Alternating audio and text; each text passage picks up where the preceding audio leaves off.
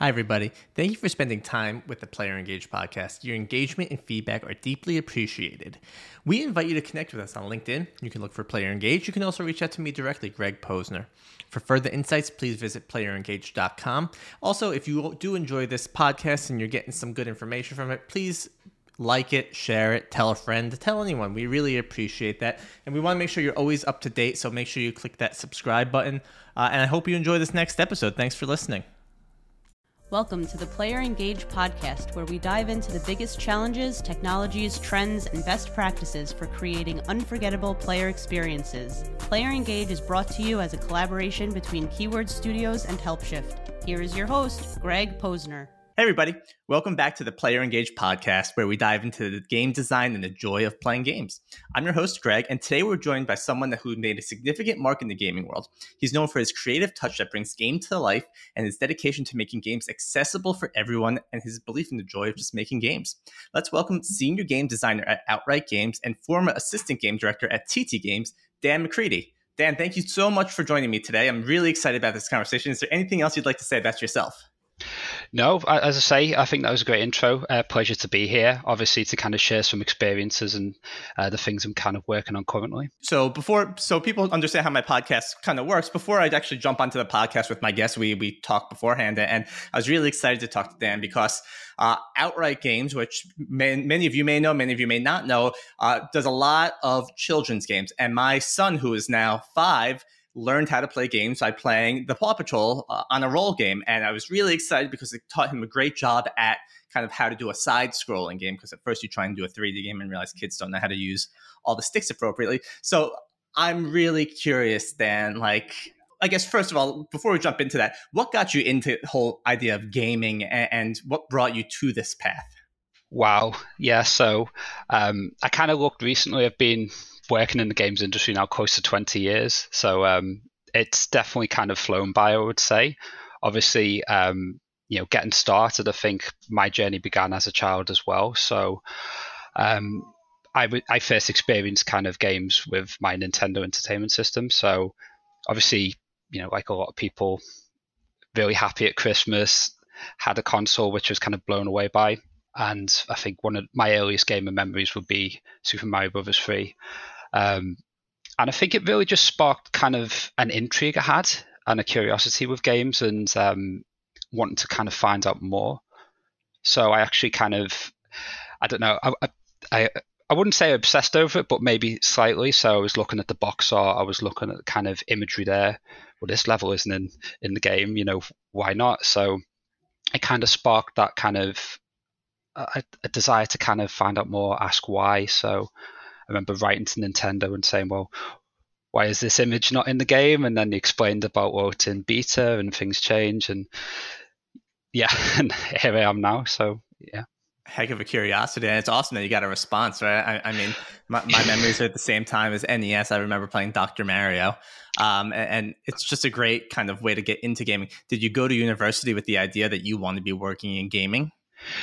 Actually, when I was kind of in college, I always had that kind of passion for games still. I didn't really know it was a viable kind of career path. Probably I think it's changed a bit more now because obviously I think things have become a bit more accessible. There's different paths into the games industry.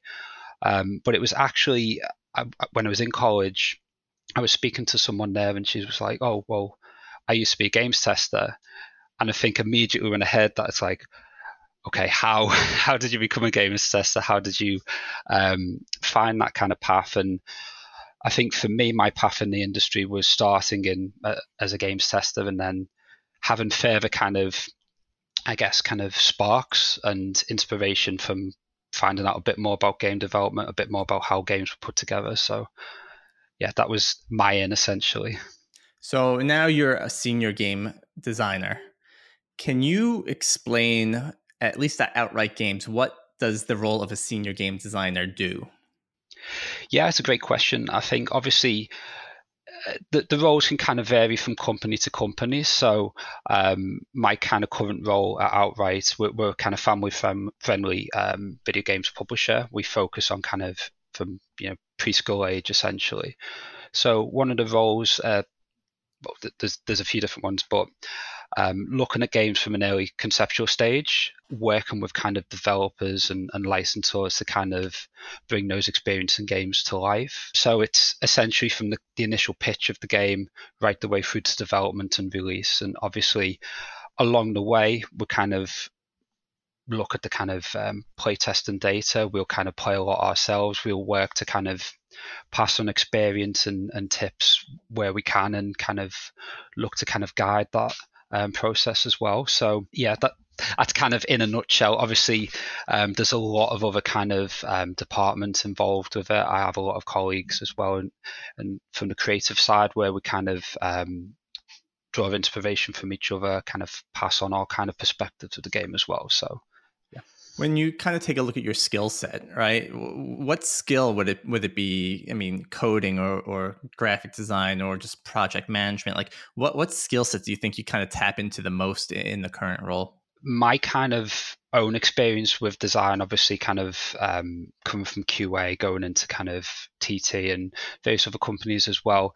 I think I would kind of classify myself as a generalist designer, really. So the kind of specialization would be kids games, obviously, but I would say it is that kind of the lens I look at things through, at least, is user experience and certainly accessibility as well. For me, there's a level of empathy with the player as well. I always try to kind of envision how someone's going to experience a game, what I kind of want to kind of, I guess, get a player to experience as well. I'm mindful of. But I would say it's definitely a bit of everything, and I'm always maintain that kind of collaboration with other departments and that curiosity, I guess. That's awesome, because when I was growing up, and I'm sure other people as well, like, you think getting into gaming it means coding, or it means doing something like that, the ones and zeros and just whatever, right? And I remember going to school for that and just doing terribly at it. And it's fascinating that once you're in the industry, right? I guess, like you were talking about, it's more accessible and people have more visibility. Like, you don't need to know how to code necessarily. I mean, sure, it helps a lot, but like, you don't need to know how to code to get into this industry. And I think it's kind of an enlightening, like, light bulb moment for me. Like, oh wow, there's a whole lot of things going on in the back end there. Absolutely. I think, the games industry, more than any previous times, is kind of a role for everyone. And I kind of see, certainly, maybe we can kind of talk about it later, but I think that it is very encouraging that there's skills that you can learn from other industries and kind of apply to the games industry as well. I mean, even kind of, obviously the coding side can maybe put people off, but there's a lot of kind of tools now where you can kind of maybe see, maybe not the noughts and zeros, but kind of how things are put together in a kind of visual way. And obviously at different levels where there's obviously scripting. And I think the thing for me, obviously, I've done a bit of scripting in my career, and I'm very much a person that trial and error. So I'll play around for a bit and say, okay, that kind of works, that doesn't. And then maybe a coder will look at it and go, what on earth is this? But yeah, I think that is the key thing, really. It comes from kind of, just having a bit of kind of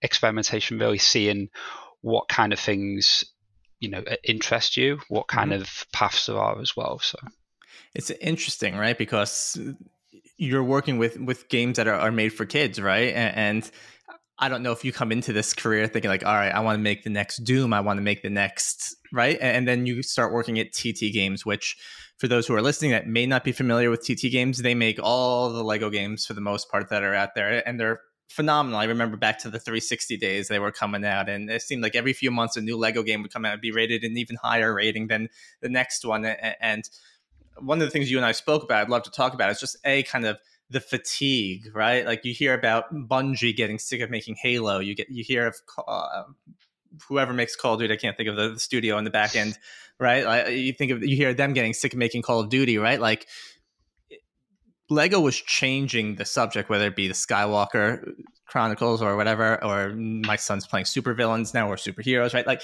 does that same fatigue exist if you're changing the subject that you're creating from? I think again, I certainly can't speak for everyone at TT. I can only kind of look to reflect on my kind of experiences, obviously. But I was always quite kind of, I guess, I saw each game as a challenge in terms of how best to tell the story of the IP, how best to kind of really embrace what the fans wanted for sure, to build on the strengths of the past, essentially, and have that as a kind of foundational point. I kind of look at games like, obviously, you mentioned kind of superhero games. I mean, I think a big part of it was I would look at these amazing games and, well, how do you improve on those? But also, how do you kind of maintain the elements that resonated with fans? And what were those elements? And it's quite, obviously there's a subjective side to it as well, but it's always quite a tricky kind of balance to make. What do you change, what do you kind of refine, and what new things you add? So I was always quite kind of excited for that challenge, and I think getting into the kind of mindset of a fan of the kind of subject material as well, it was always really exciting, and the sort of things that would push me as a designer as well. So for example, in some games I'd be more focused on the level design side of things. Obviously we call it like a paper design, so kind of planning out how the level would flow. On another game it might be more kind of, well, how the hints presented to the player, how the rewards kind of presented, like the character unlocks, again another massive part of those games. Again, from my perspective, I think there was, even though there was kind of a lot of commonalities, I was always trying to think, well, how can we make sure everyone has a great experience playing these games? So but yeah, I think definitely, just if you have a successful kind of game, it is always kind of like, well, maybe the fans want more of the same, but also you have to kind of, I guess, be mindful, you also want to kind of present a new experience as well. So it's definitely a fine balance, but I saw it as an exciting challenge to kind of, undertake. So there's two ways to look at it, right? And I find it fascinating, right? You kind of mentioned, well, again, I'm going to bring Call of Duty up again. I'm sorry, right? Everyone gets mad that they release every year, right? And do they make a ton of updates? No, but do they really want a ton of updates? If you're on the outside looking in, you're gonna say, keep it the same, just give me more maps. So we'll compare kind of TT to outright games, right? TT was making Legos with different kind of characters, so there was some iteration there.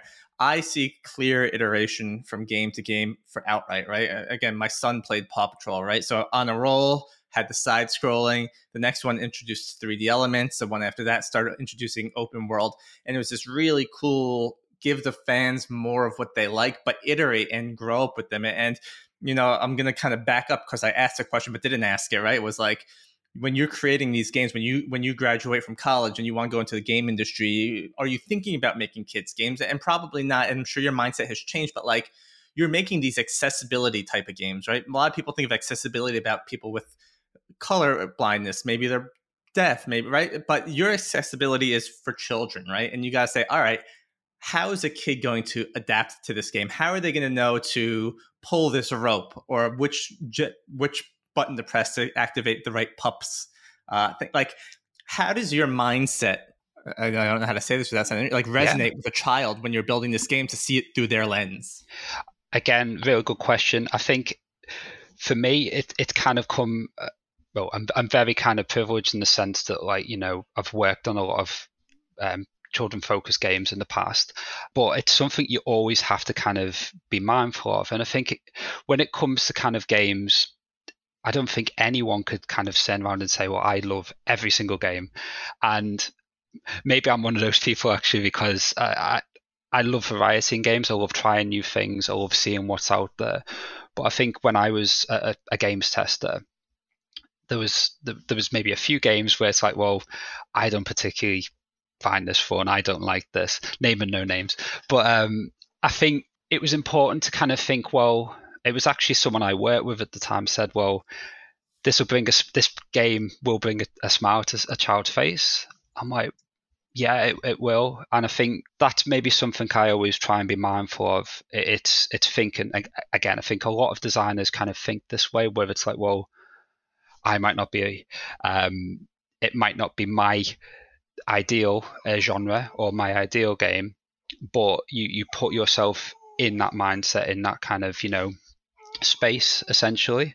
And I think for me, I've never really struggled to kind of, maybe I'm a child at heart as well, maybe, because I think, I remember what games meant to me when I was growing up. Again, looking at kind of Mario, I think even as a tester, making a simple game is incredibly challenging, I would say. And again, I think the term simple is maybe a bit kind of I think when it boils down to it, there's a level of empathy, there's a level of kind of experience, and again, we tap into kind of other perspectives and voices as well with these games to kind of really think, well, what is it that a player wants? What is it that a fan wants? And going back to kind of maybe before I was kind of a dad, for example, before I kind of, did fully focus on what that was, seeing someone play one of the levels you've worked on or one of the games that you've been on, it's very revealing. And children are very honest. I think players are very honest, even without saying things. So, I think if you see someone play, if you really focus, things that maybe are apparent to me as a designer aren't apparent to the kind of player immediately. So, there's a lot of factors involved. I think, it is something that I try and look at it, that a game should kind of aspire to stand on its own merits, right? So if you have an environment in the game, it should be immediately obvious to people. But also, you want players to sense that, I've solved something, or I've kind of achieved something as well. So, I think there's a multitude of factors involved, really, in getting into that headspace.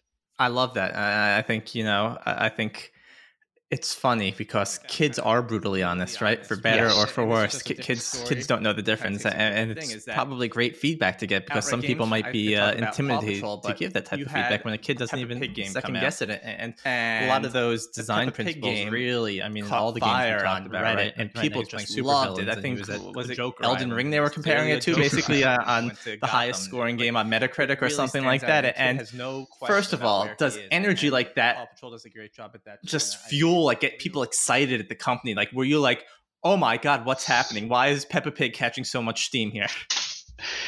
Absolutely. I think from my perspective, I think seeing fans resonate with something is always what I aspire for as a designer and a kind of creator. And I think certainly kind of outright, we want to kind of work with all global IPs that kind of speak to children and the families. I think seeing the kind of reaction to Peppa, I think I didn't look at the kind of obviously the initial game, but I think when I looked at kind of World Adventures, I was kind of, when I played it for the first time, I'm like, okay, it just looks like the show.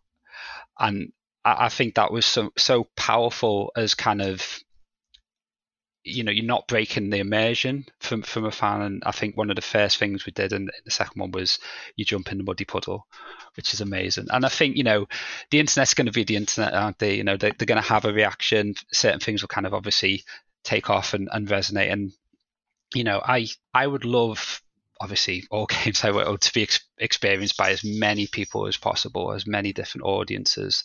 And that is something that I think with Peppa, certainly my takeaway from them is just seeing parents play in co-op with the children, and then also being able to kind of let them discover and play on their own, which is what kind of excited me.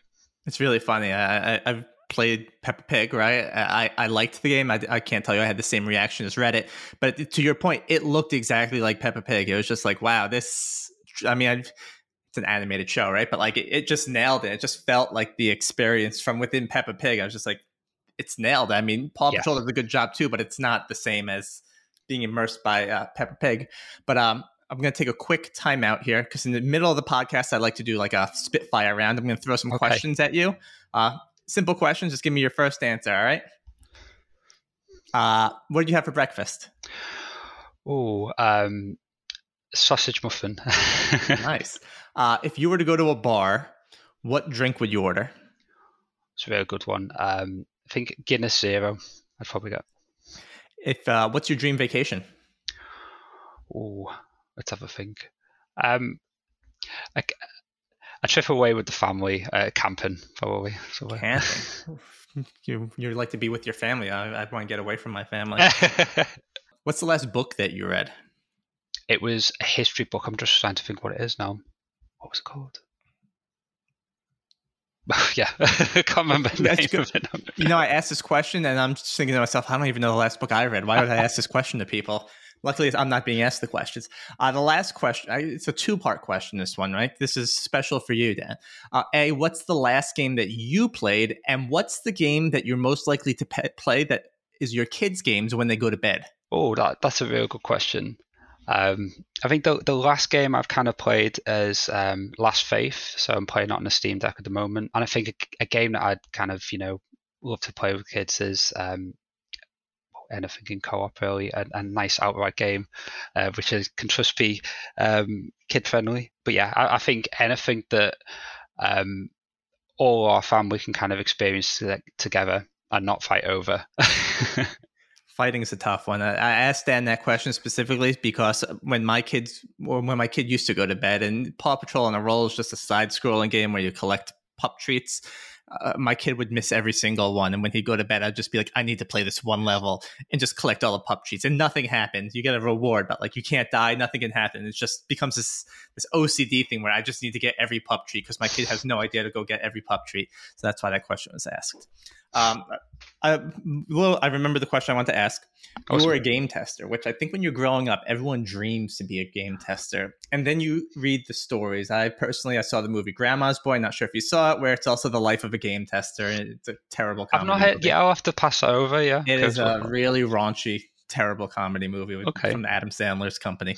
But can you tell us the story of your best experience and worst experience? You don't need to name games, but if you want to, you can. If you want to throw some. I think maybe the best and kind of worst experience are tied into one. So I think every game I tested, I'll say the same thing. I just felt really lucky, obviously getting the credit, getting the kind of actual copy of the game as well. So an experience I kind of always remember is I was actually testing Getaway Black Monday, which is kind of like, a sequel to the Getaway on PlayStation 2. And I was kind of working on site with the developers. So I think I obviously kind of got a bit of experience there, seeing what a producer is, seeing what an artist does, seeing what a coder does, and obviously hearing the groans as I'm maybe entering in bugs, real time, or, that kind of thing. So I remember us kind of just testing away, and an objective of kind of any game development, one of the milestones is the first time you can play through the game, I guess 100% or play through it. And I'm just doing my job, playing away. And then I kind of turn around and there's an audience.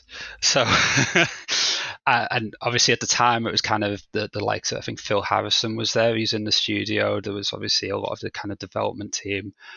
And I'm kind of, feel small and small as I'm kind of playing it and doing my best to kind of avoid all the kind of crashes and pitfalls. And I got quite close to the end and I jumped into a taxi. Then I remembered it's not a good thing to do. And I think it crashed. And then there was, but yeah, it was good in the sense that I was maybe part of that game's history, which it's something I couldn't really dream of as a first game to kind of be involved with. Massively lucky. But obviously at the same time, just feeling the pressure, feeling everyone else kind of having those kind of work and long nights and then seeing things. But yeah, that's one that stood out for me, being a tester. That's an awesome way to get visibility into the industry itself, right? You start understanding what all these roles are, and then it gives you this kind of idea of people who are in the esports leagues. Oh my God, everyone watching them, like pressure on. Yeah. It's funny how that happens, huh? Definitely. And I think, that's something that obviously it's maybe a completely different kind of side of the coin in terms of the stuff I look at now. But when I look at kind of, say, streamers, competitive gamers, it's a completely different kind of mentality. Obviously, you're having to kind of express your skills, show your kind of ability and your own stamp, but also commentate on that.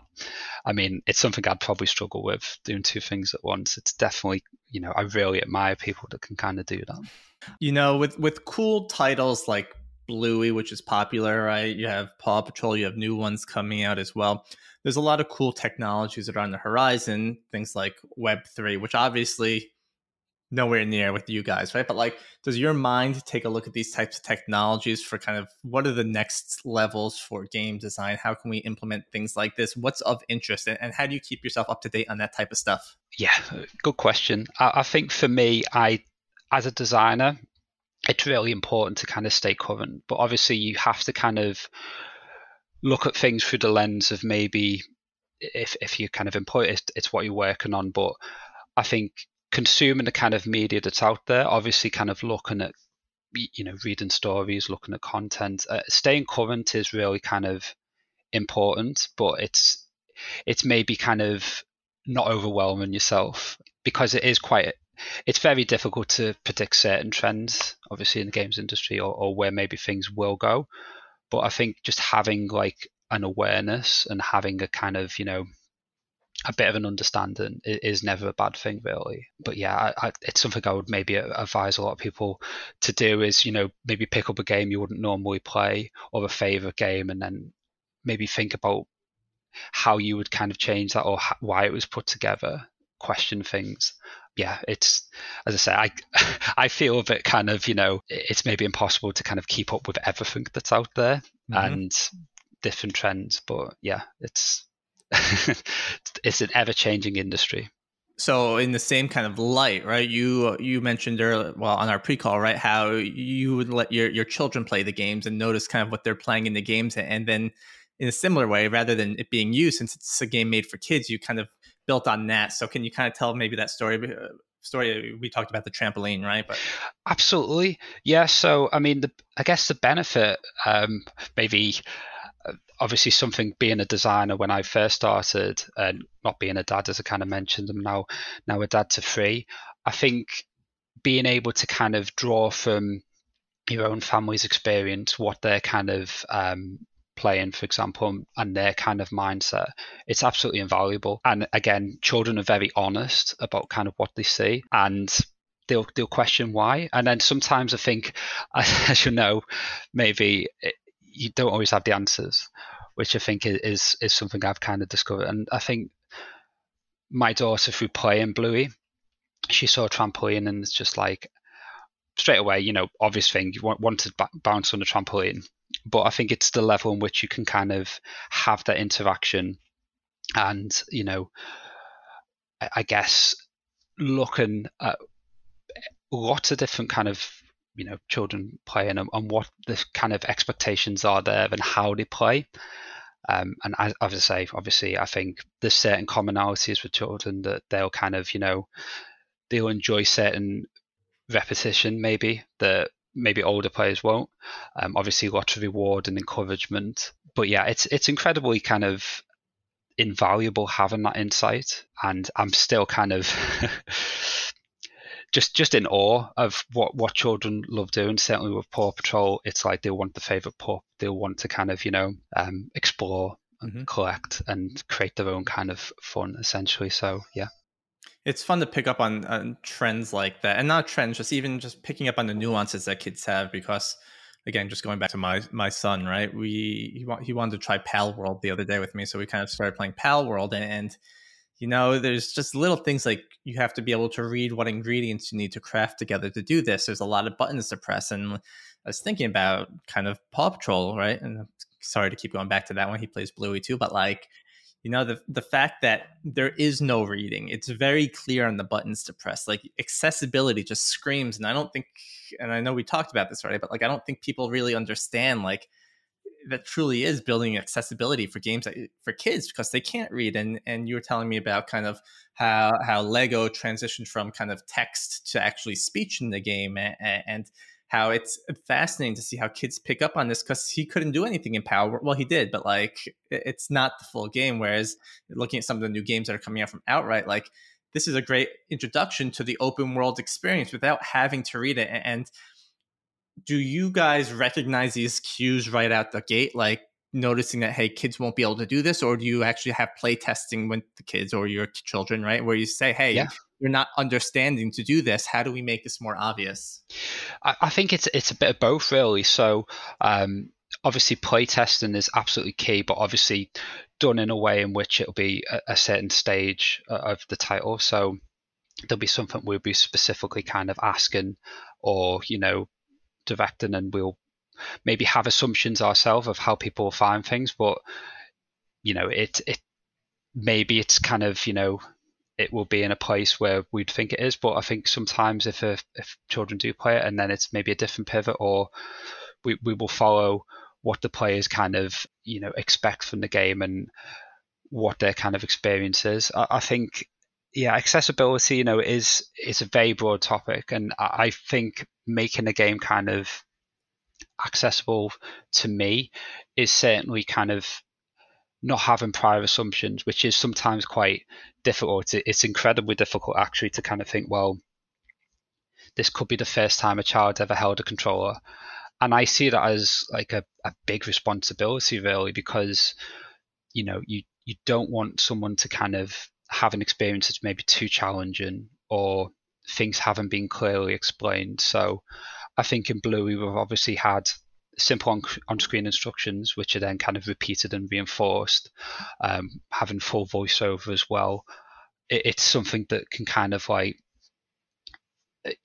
get most players, but obviously then, we have to kind of think that maybe there also needs to be further reinforcement with the visual aids, with kind of, the way things are set up, and obviously reinforcing when players do achieve something, having that kind of, speech and having that visual feedback to go, you've done amazing. Because again, I think the onboarding for games, it really is something that, again, I try to kind of constantly look at that it could be the first time someone's played. But I think having as many options and ways that kind of players obviously can pick things up, and just having that kind of, I guess, assumption in mind that they won't have kind of had someone maybe to help them as well.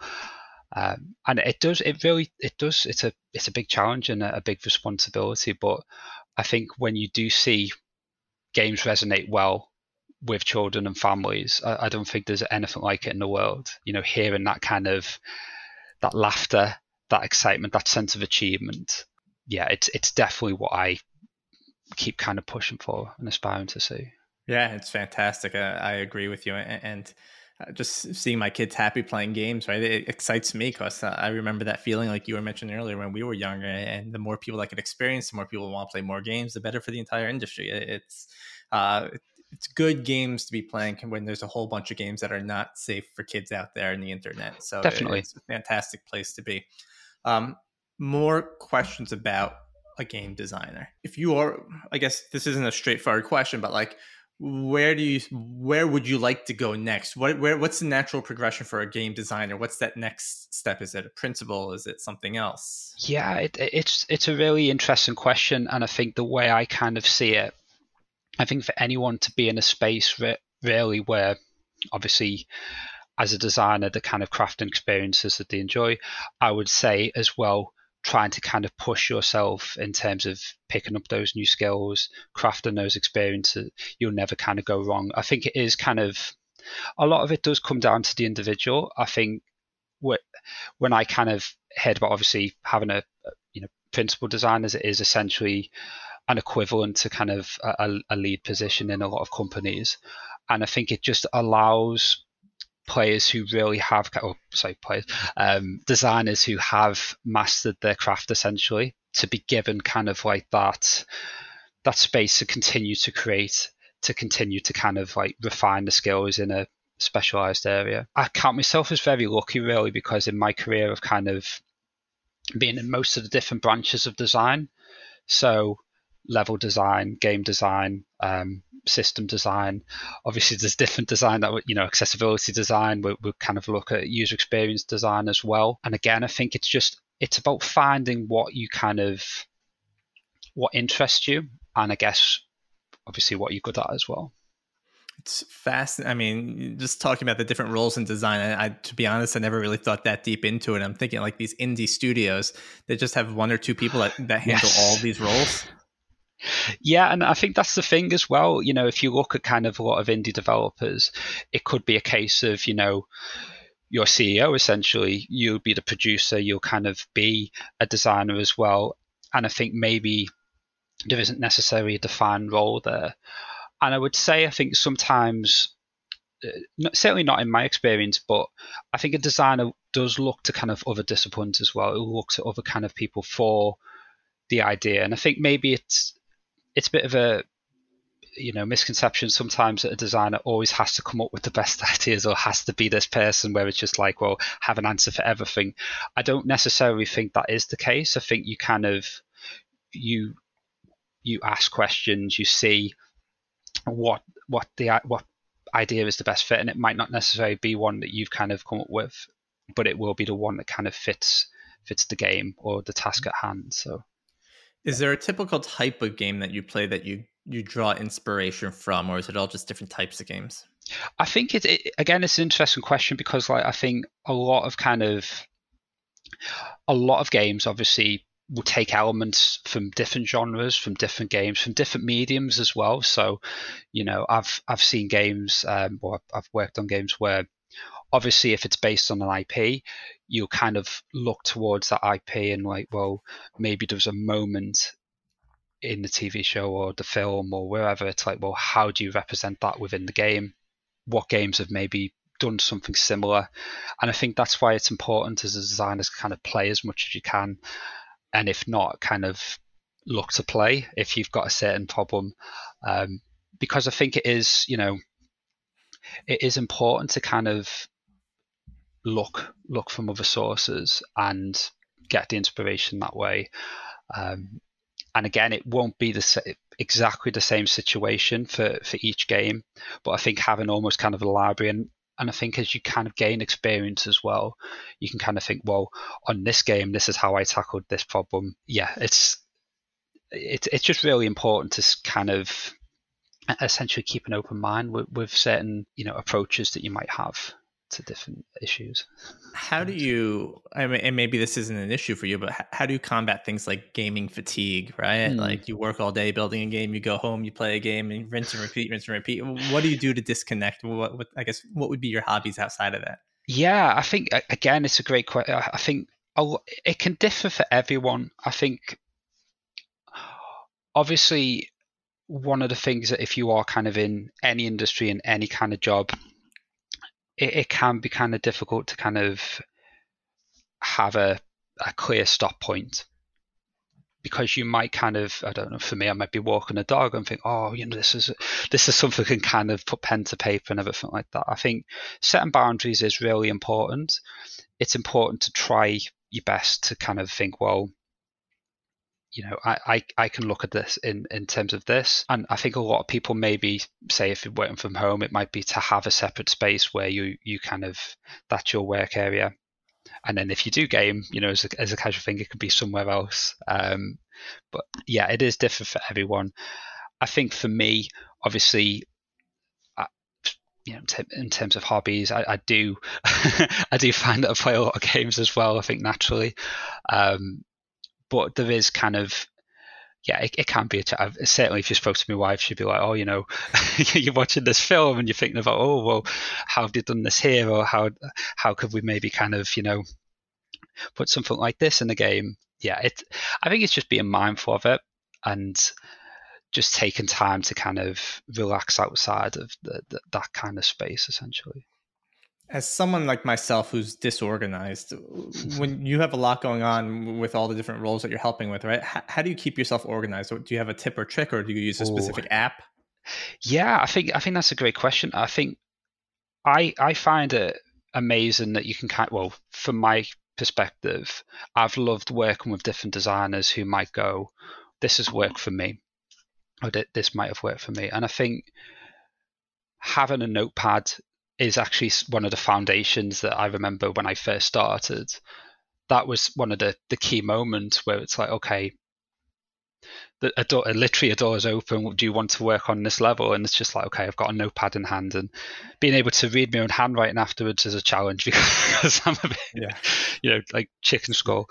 But I think it's trying to find like a method, that works again for the individual. So something that maybe works for me is having a kind of checking things off. Like, I think again, maybe treating it as a game. So it's like, well, what do you want to set out to do today?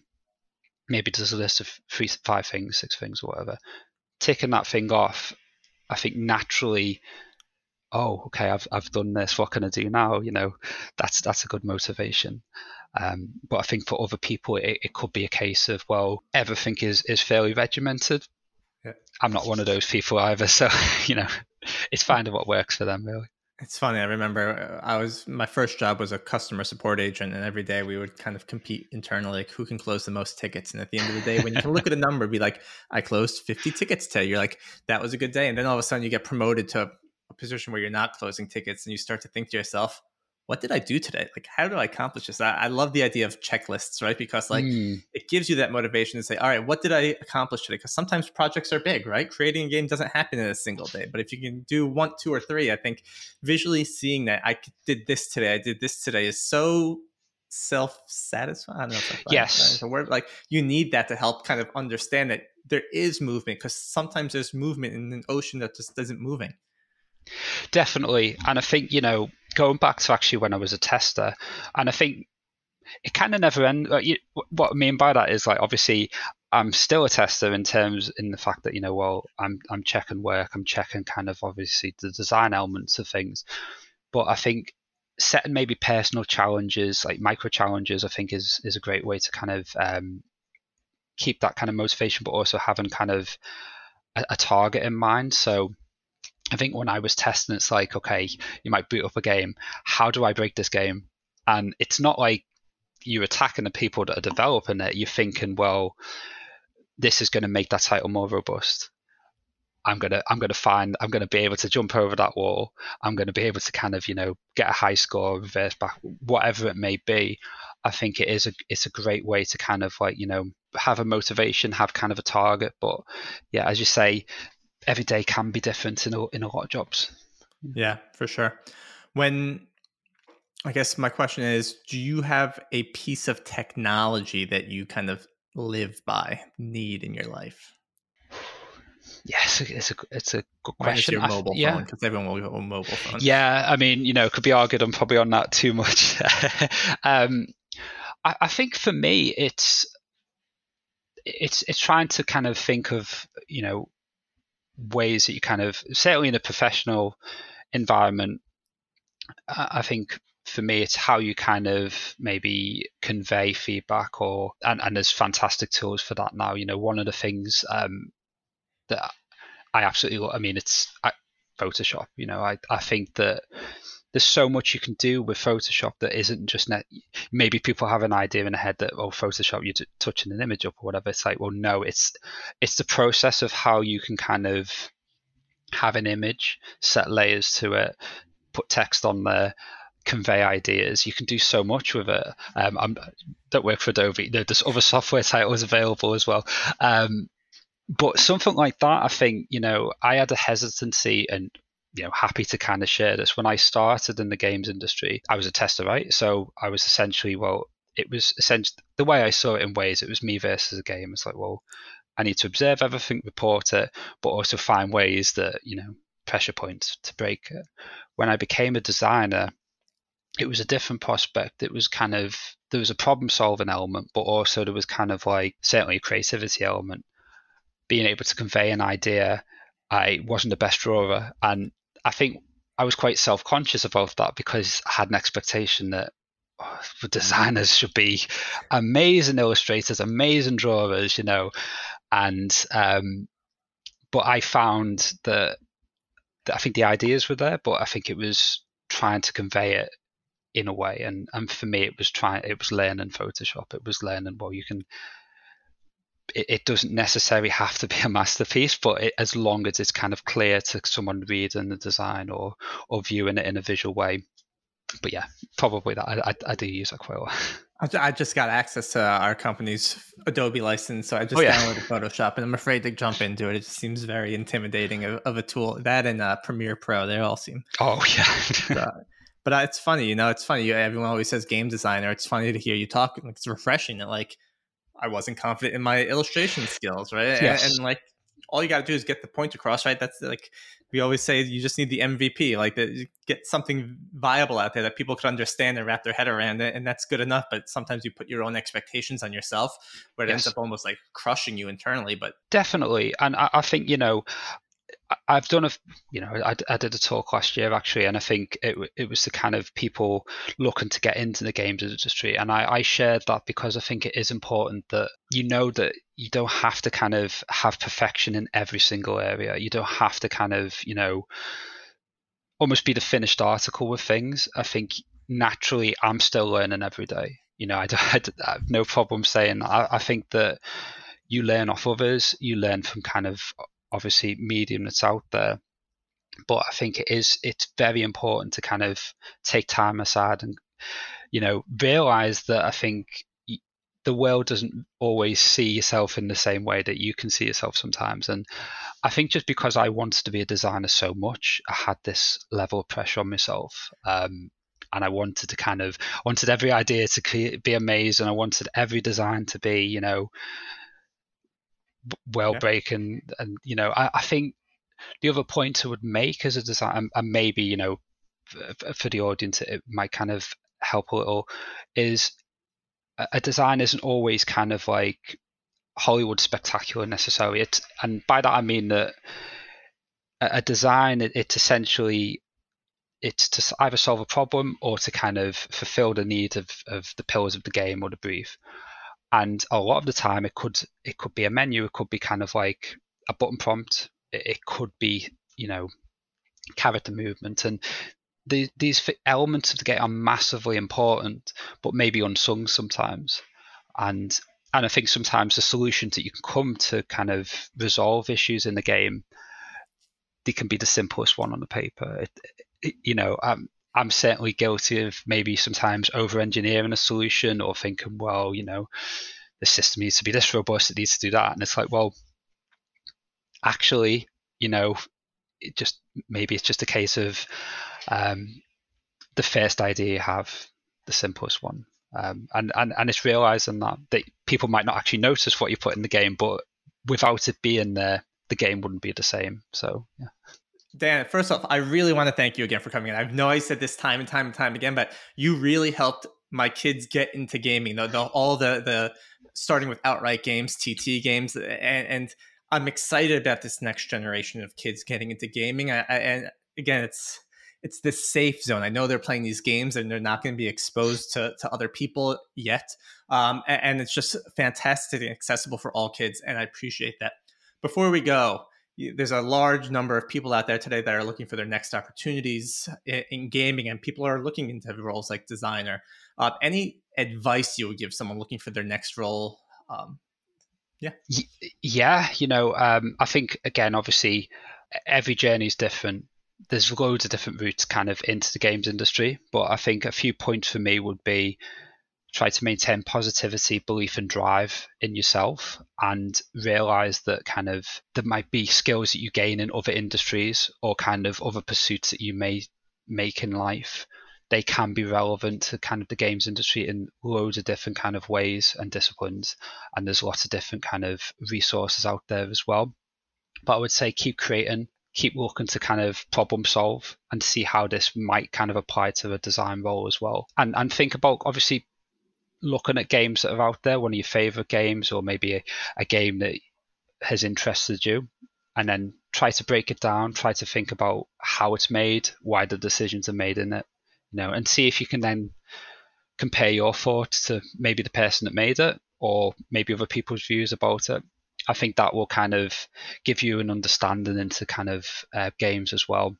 And maybe it's a bit cheesy to end on as well, but it is never too late to make it. Have fun. That's what it's all about. That's actually Judge Judy quoted that. Quote Judge Judy. Yeah, I use that because I think it is important that your path in life and in the games industry, it might be different, it might look different, but there are kind of opportunities, and there is kind of an industry that obviously there's changes, there's things that kind of will maintain the same, there's things that will kind of be completely different in the next few years, but it's important to kind of just maintain that belief and work hard. Yeah. On that note, is there any resources that you use, whether it be Reddit, LinkedIn, Slack groups, Discord groups, that you personally kind of connect with others in the industry, or is it kind of just personally, I found LinkedIn invaluable. I kind of, obviously, myself, I can see a lot of kind of people in the industry kind of sharing their skills, kind of experiences.